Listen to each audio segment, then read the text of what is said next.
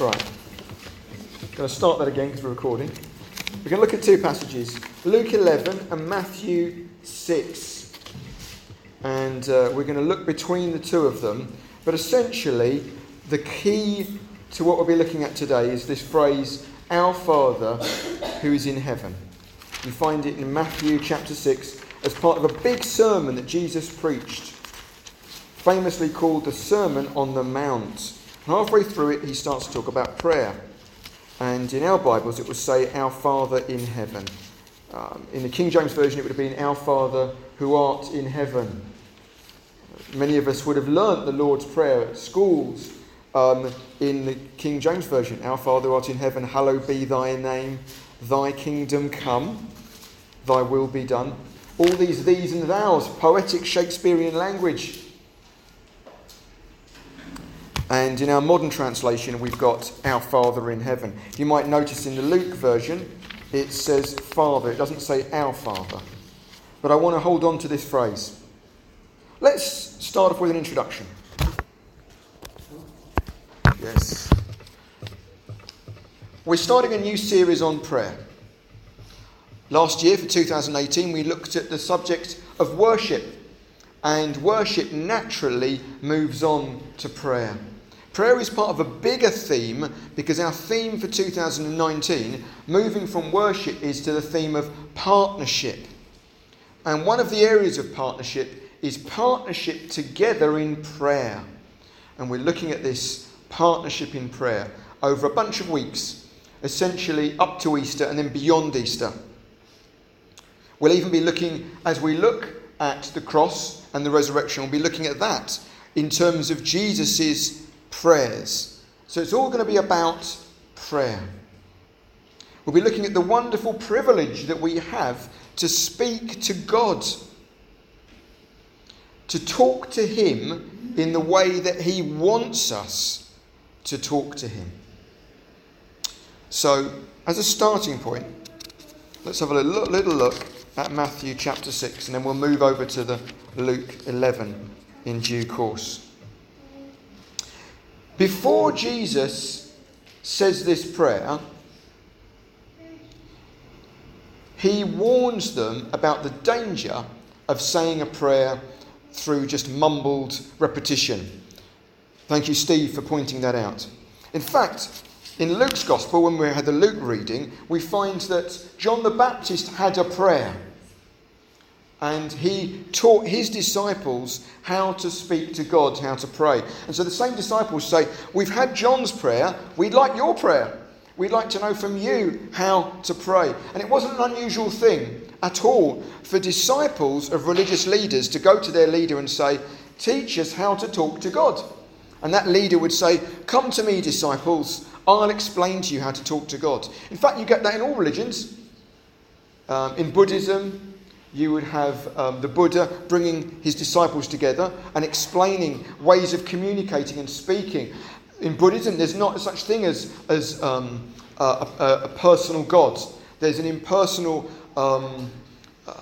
force of godness that is in all things, including every person. And you reach a state of knowing and enlightenment where you become fully part of that, called nirvana. But the Buddhists would still hear from the Buddha about how to speak out.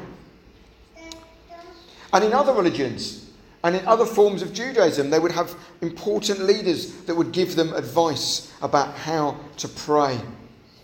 And Jesus, before he explains about how to pray, he gives them a couple of warnings, which we will go through in a lot more detail in future weeks. But I just want to touch upon them. He warns them not to babble by repeating words over and over and over again. He says, "When you pray, don't babble and go on like people of other religions do." This is verse 7 of Matthew chapter 6.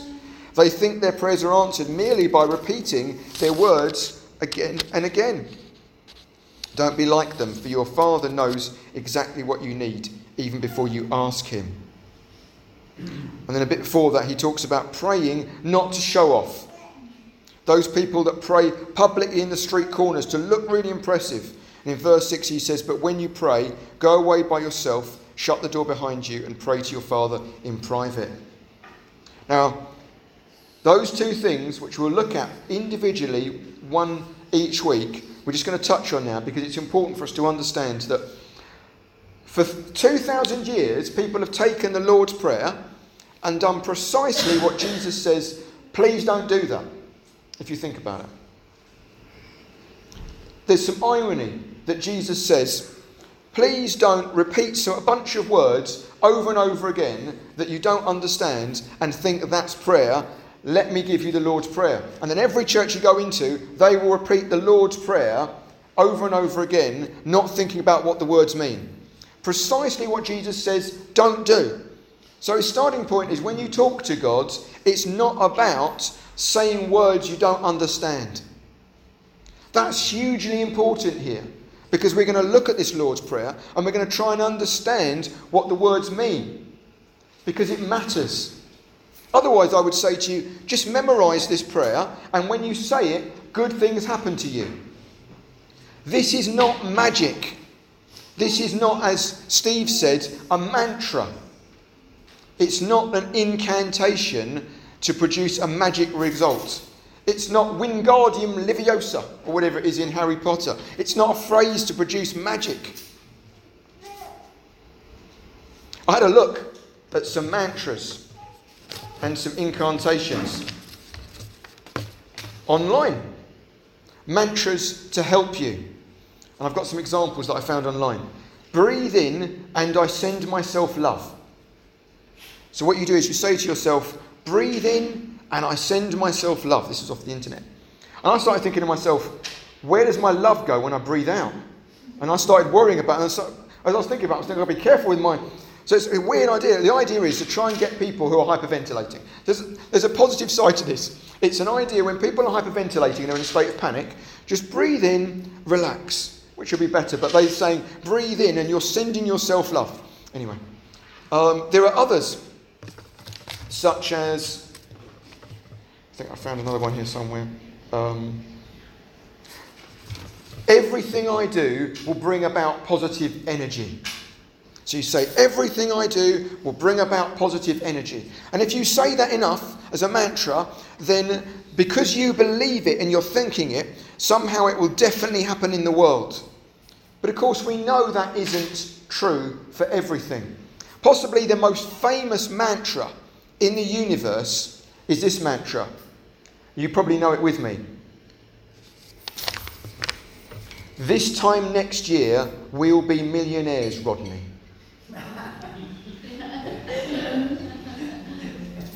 Not to the god Rodney, but to Del Boy's brother in Only Fools and Horses. This time next year, we'll be millionaires, Rodney.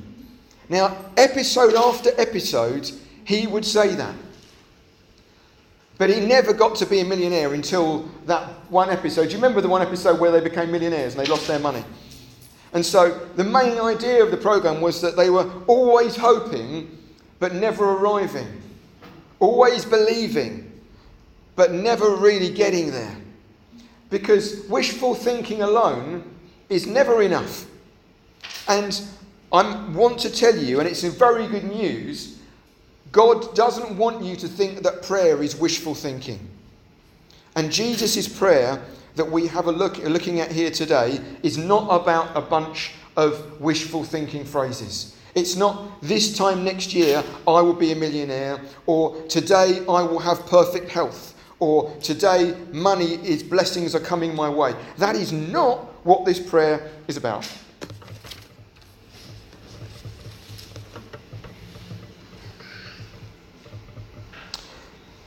If you notice, you will see that the prayer in Matthew is divided up. And we start off with, we are talking to God, and then we are saying three statements about God and his reign in heaven and on earth. So you see the statements.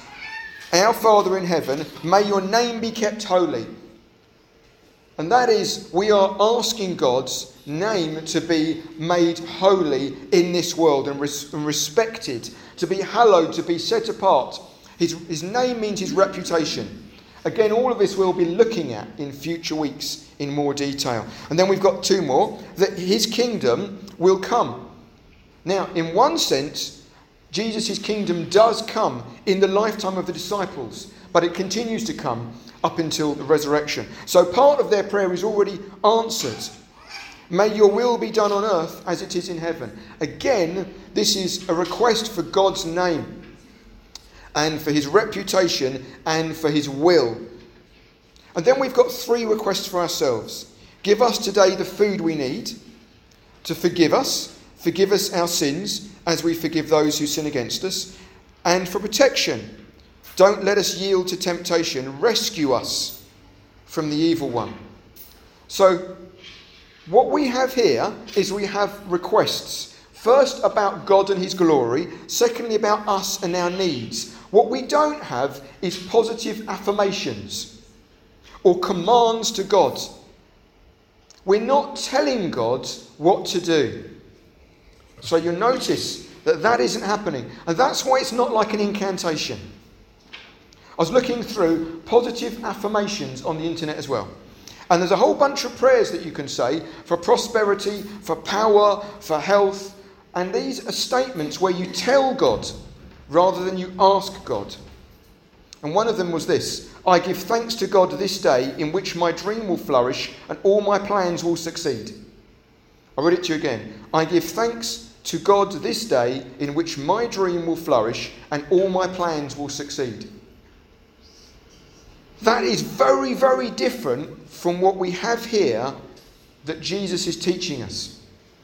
He is teaching us to pray through requests to the God who is in control, not commanding him to give us unlimited blessings, not commanding him that our plans will come about our way for our wealth, for our success, for our fame, for our glory. Do you notice the difference? Compare with us praying for God's plans to happen God's way, for his success, for his glory. It's about God and our service towards him, not about his service towards us. We need to understand the shape of prayer the way God wants us to, and to see it as being us coming before the God who has all power, and as we pray to him, our mind is shaped by him, so that we learn to be able to follow his will better. As we bring our problems to him, our minds are shaped to understand the blessings that he's bringing to us, and to understand the relationship that we have with the God who wants to be called Father.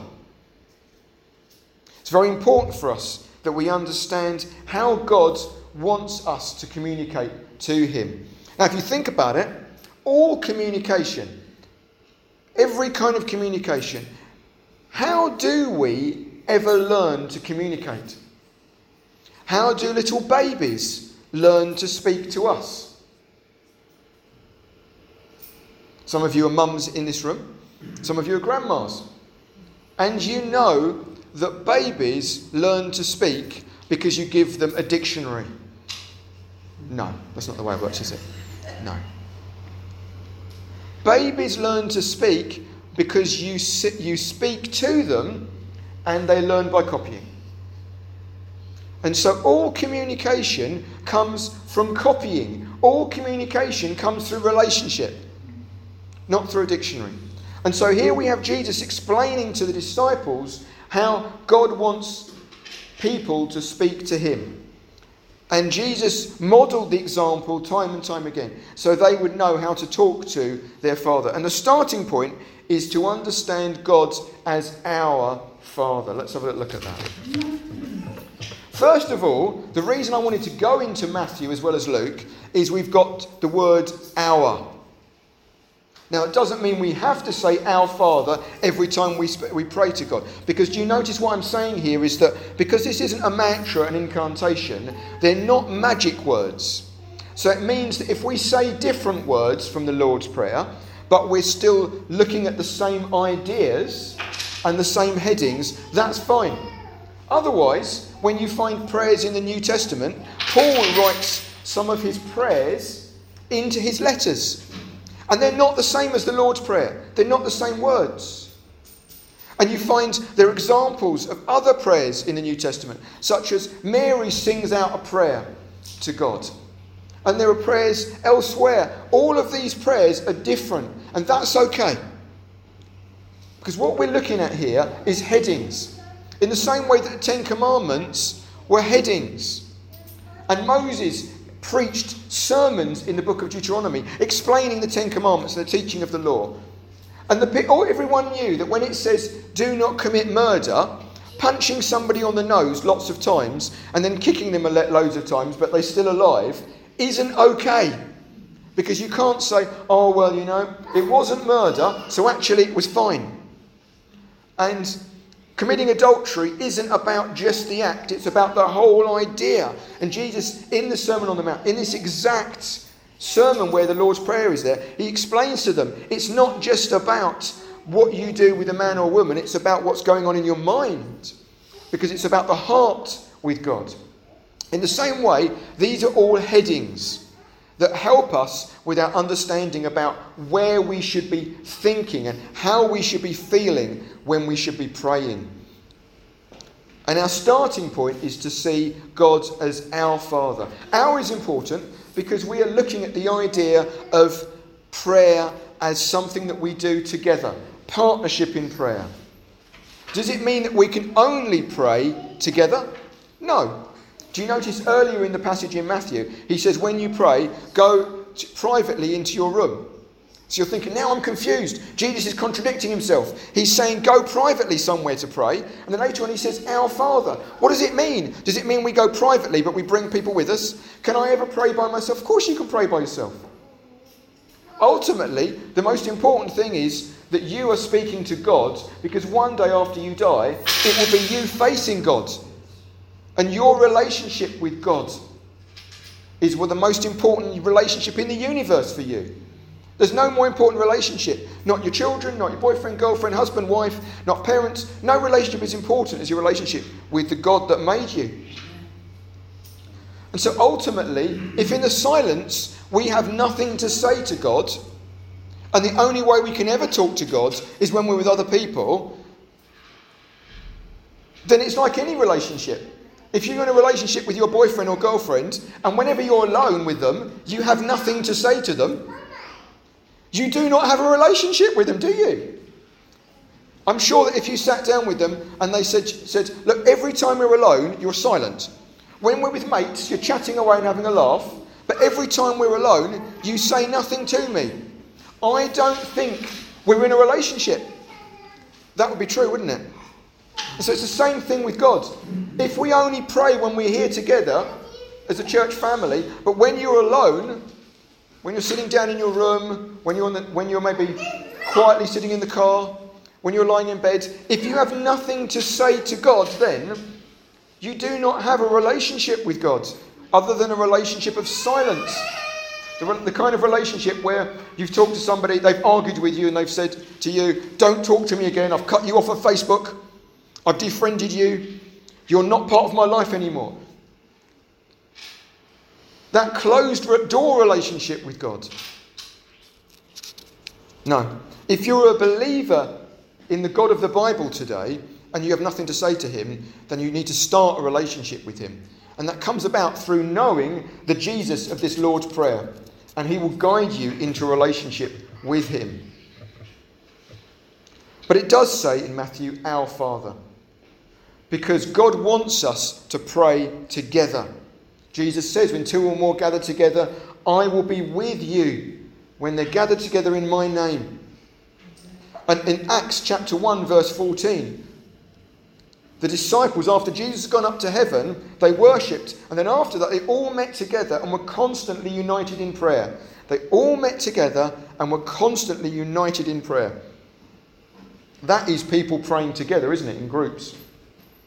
That is when we come together as a church praying. Do you see how the people wanted to come together? They wanted to meet together, and most of all they wanted to meet together to pray. Even more than having breakfast or having a meal, even more than chatting, even more than opening the Bible up, they wanted to come together constantly united in prayer. Strong words, those, aren't they? Constantly, that means all the time. United, that means of the same mind, the same heart, in prayer. And you might think, what an absolute waste of time.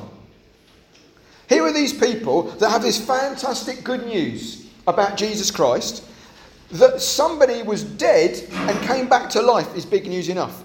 But that God himself had come to speak to the world of a news of forgiveness and peace, but also news of judgment, that people needed forgiveness because God would judge them for the things they'd done. But there was this wonderful rescue, that Jesus' death wasn't a waste of time, that he died to be a sacrifice so people like you and me can be forgiven. And he proved that this was true by rising from the dead. This is wonderful news. It's such wonderful news. They called it good news. That's what gospel means. The good news. The best news. Now, if you've got a mouth, surely the thing you want to say is tell people this fantastic news. And yet here we have these guys. And what do they want to use their mouths for?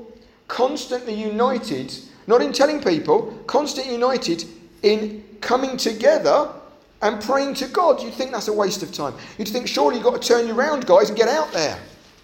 But what's interesting is that at the very beginning, they see the most important thing is stopping, coming together, and speaking up to God. And that's where it all starts. We can't go out there and tell people any good news if we can't first come together and look up and speak to God. Because God, his news, will be spread his way with his power. They realised that God had a plan for his message to be spread, and they needed to get with his plan, not get out there and do their own thing. Our Father. And it's not just our boss or our king or our ruler or our God or our creator. It's our Father. Is that for everybody in the universe? Is every human being children of God? Well, in one sense, Paul says that we're all God's offspring. He's talking to the people in Athens and he says, all of you are like God's offspring. All of you can know God, he's explained to them. God that you think is a mystery, I can explain him to you. But there's a special sense. There's a special sense that someone can be the child of God. We go to John chapter 1 verse 12. It's explained very clearly to us in John's good news. John's gospel biography of the life of Jesus. And he starts with this because it's so important. In John chapter 1 verse 12, he says these words. This is on the back of the tragedy of verse 11. He came to his own people, and even they rejected him. Verse 12. But to all who believed him and accepted him, he gave the right to become children of God. I'll read that again. To all who believed him and accepted him, he gave the right to become children of God. They are reborn. You might have heard in churches this idea about being born again. Sounds like a crazy person. I'm a born again Christian. Well, in the Bible, it talks that anybody who accepts the teachings of Jesus and believes them, accepting Jesus into their life, to be a disciple, a follower of Jesus, they become reborn. Verse 13, born again. They need to be. In John chapter 3, we find this. John's teased us with this. He said being born again.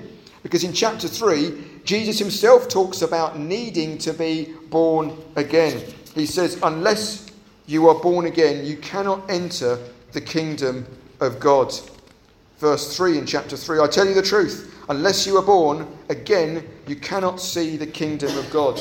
Because our heart is broken. Our heart cannot follow God. And we don't need to be a little bit better. We don't need to follow a few more rules. We don't need to find a new religion. We need a new heart from God. And only God can give us this new heart.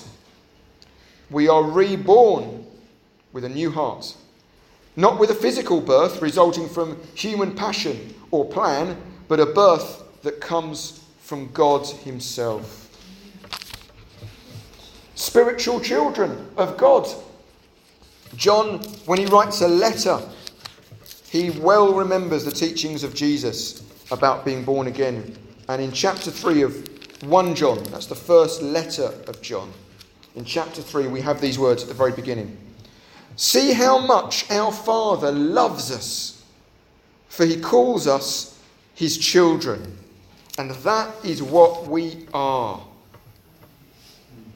But the people who belong to this world don't recognise that we're God's children because they don't know him. Do you notice that phrase? And that is what we are. He's hammering that home. He's doing an exclamation mark. They didn't have exclamation marks in Greek times. So in this form of Greek, they wouldn't be able to have an exclamation mark. It didn't have punctuation. Didn't even have spaces between words. Wow. Can you imagine reading that? But here, his way of using the punctuation is to say, look at that.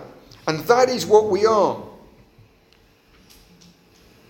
See how much our Father loves us, for he calls us his children. And what are we? His children if we believe what Jesus has said and we accept him as our Saviour, our rescuer, and as our Lord. Elsewhere in the Bible, we're told that we need to follow Jesus as our Lord and Saviour. Do you believe that he is the Lord? Do you believe that he's the Saviour, the rescuer? The name Jesus means rescuer. But to all who believed him, accepted him, he gave them the right to become the children of God, our Father. See how much our Father loves us, for he calls us his children. And that is what we are, our Father. Do you see that? So the starting point is to understand that we are his children if we follow him. If you are not a follower of Jesus Christ today, in one sense, he is not your father. Until you believe and accept this Jesus, he is not your father. Because Jesus has a father, and it's God. And all who follow him share in that wonderful relationship with having God as father. What kind of father is he, though? What kind of father is he? Well, we're going to conclude with a thought about the kind of father he is and the kind of location where he lives. So he's a good father. Now, some of us may have had terrible fathers. I don't know. Some of us may have had absent fathers. So if I said to you, our father, you might think, that's the guy that comes once a year. And not even on my birthday. Or it might be, our father, oh, that's the guy that shouts at me a lot. And always said I was going to be a failure. The kind of father God is a generous father, a kind father, a loving father, a wise father, a brave father, a patient father. All of these things are laid out clearly in the Bible. If you look at Luke chapter 11, we've just got one example of it. As Jesus talks about the prayer that he wants these disciples to pray, he then reminds them a little bit about what it is to have a loving father. Luke chapter 11.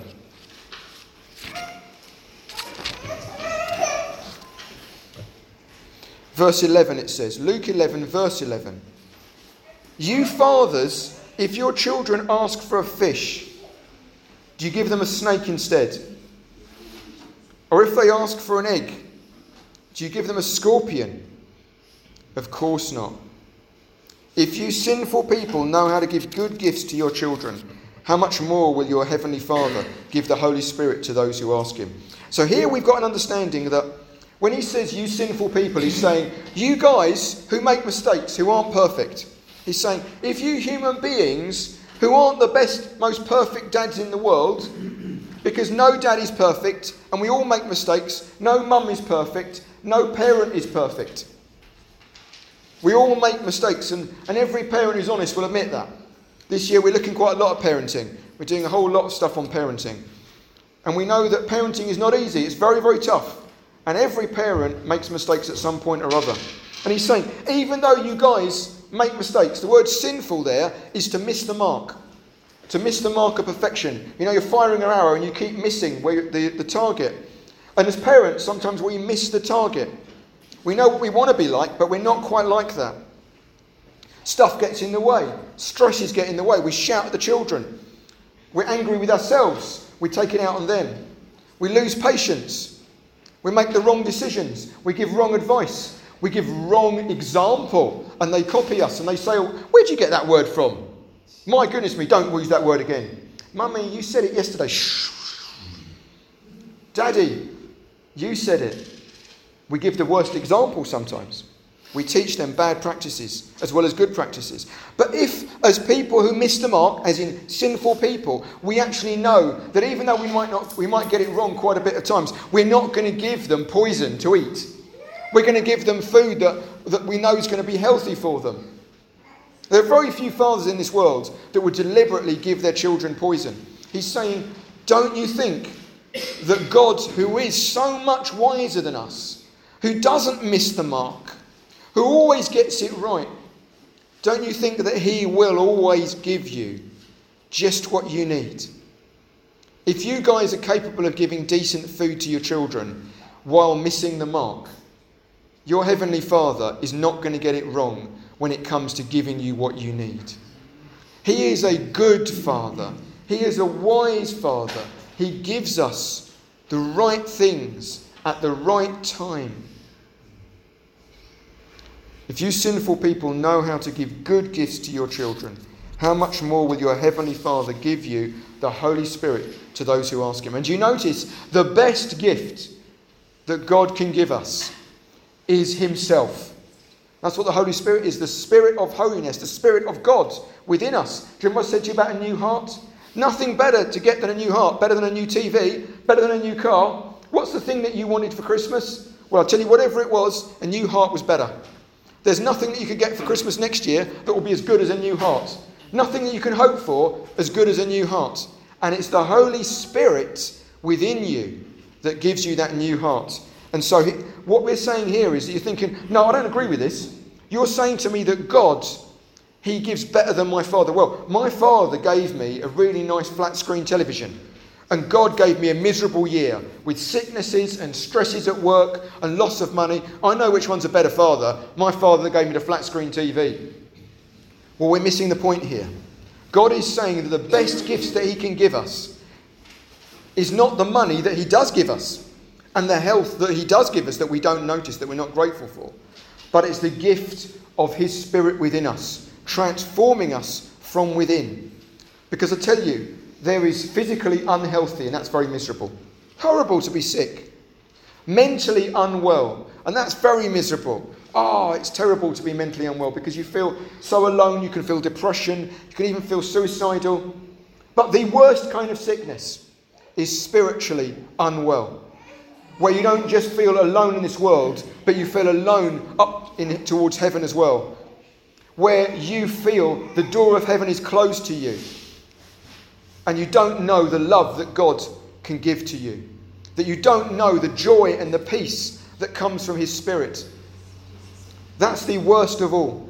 And the reason I know this is that for those people that have had the Spirit of God within them, those people that become believers in Jesus Christ, they know that that new heart that the Holy Spirit gives, that our Father gives us because he gives the best gifts, beats everything else in terms of health and mental health, physical needs, all of these things, finances. None of those things can beat the gift of the Holy Spirit. Finally, in conclusion, it says, our Father who is in heaven. Heaven is the place where God, our Father, reigns. He reigns in heaven. He reigns in heaven. Psalm 103 verse 19 says these words. Psalm 103, verse 19 says, the Lord has made the heavens his throne. From there he rules over everything. So when it says our Father in heaven, what it's saying is our Father who's in control. He is in the heavens. It doesn't mean he's on the planet Jupiter or he's up there in the sky somewhere. It means he is over and above everything. That's why the expression the heavens. It means he is not here to be seen amongst us, even though he reigns on earth, but he is over and above us. It's a way of saying that his reign is over all things. He has a throne in the heavens, above all things. And when someone is above, they have power over what's below. So it's to remind us that God is in control. And that's a wonderful thing. If you're going to talk to a God who's out of control, that's a disaster. Who likes the idea of talking to someone who's out of control? Do you remember a classroom at school where the teacher was out of control? You want to give up, don't you? There's no point. I've taught people and they've said, my last class, there was so much noise, I didn't learn anything. The teacher had no control. Do you put your hand up and ask a question? There's no point, is there? They've lost control. Do you talk to a God who's got no control? I don't know, what's the point? Can you imagine that? Lord God, help me with my day. Actually, I'm really sorry, mate. I can't help you with your day. I've had a complete nightmare with the universe today. I've lost control over everything. Jupiter is spinning off in a crazy direction. I'm kind of a bit worried about what's happening with the moon. Oh man, it's a complete mess. And I've got earthquake. I just don't know what's going on. I've got no control over anything. No, God has control.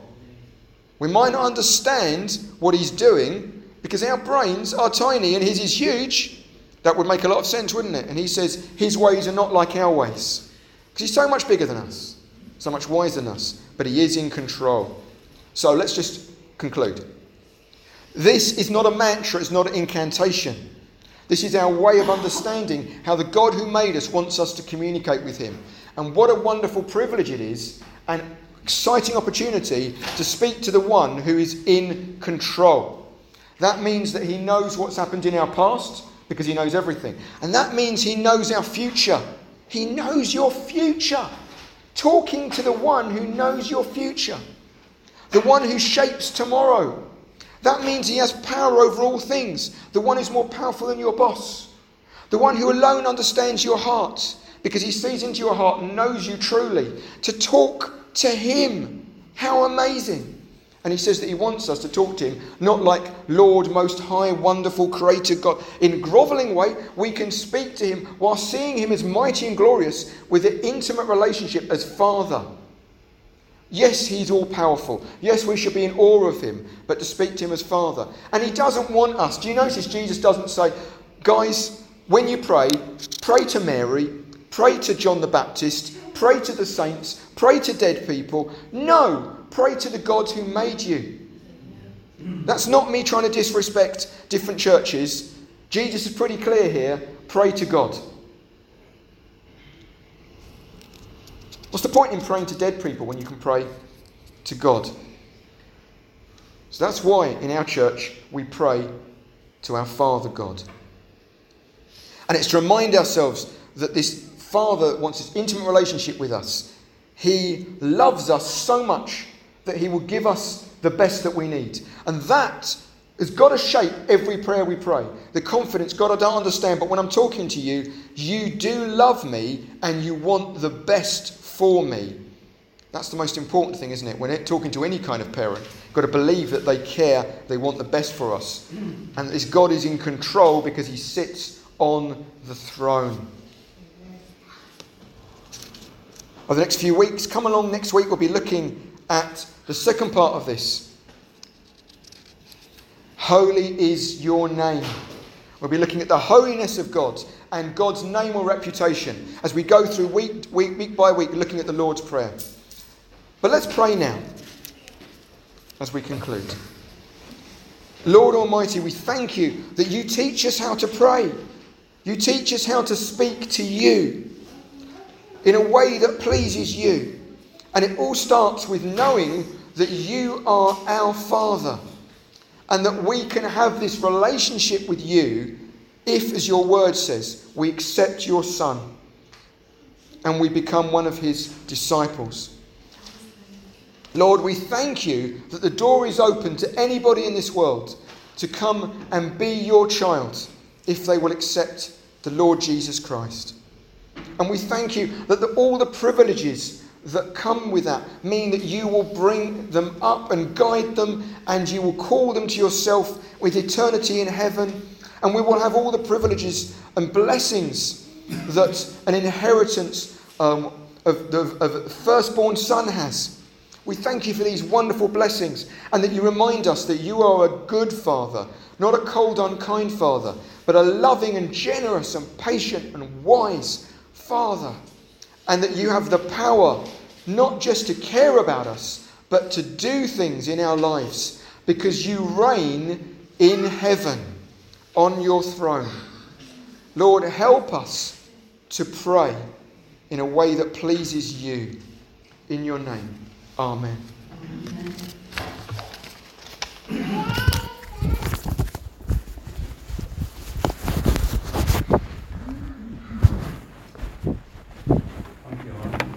That was great, wasn't it?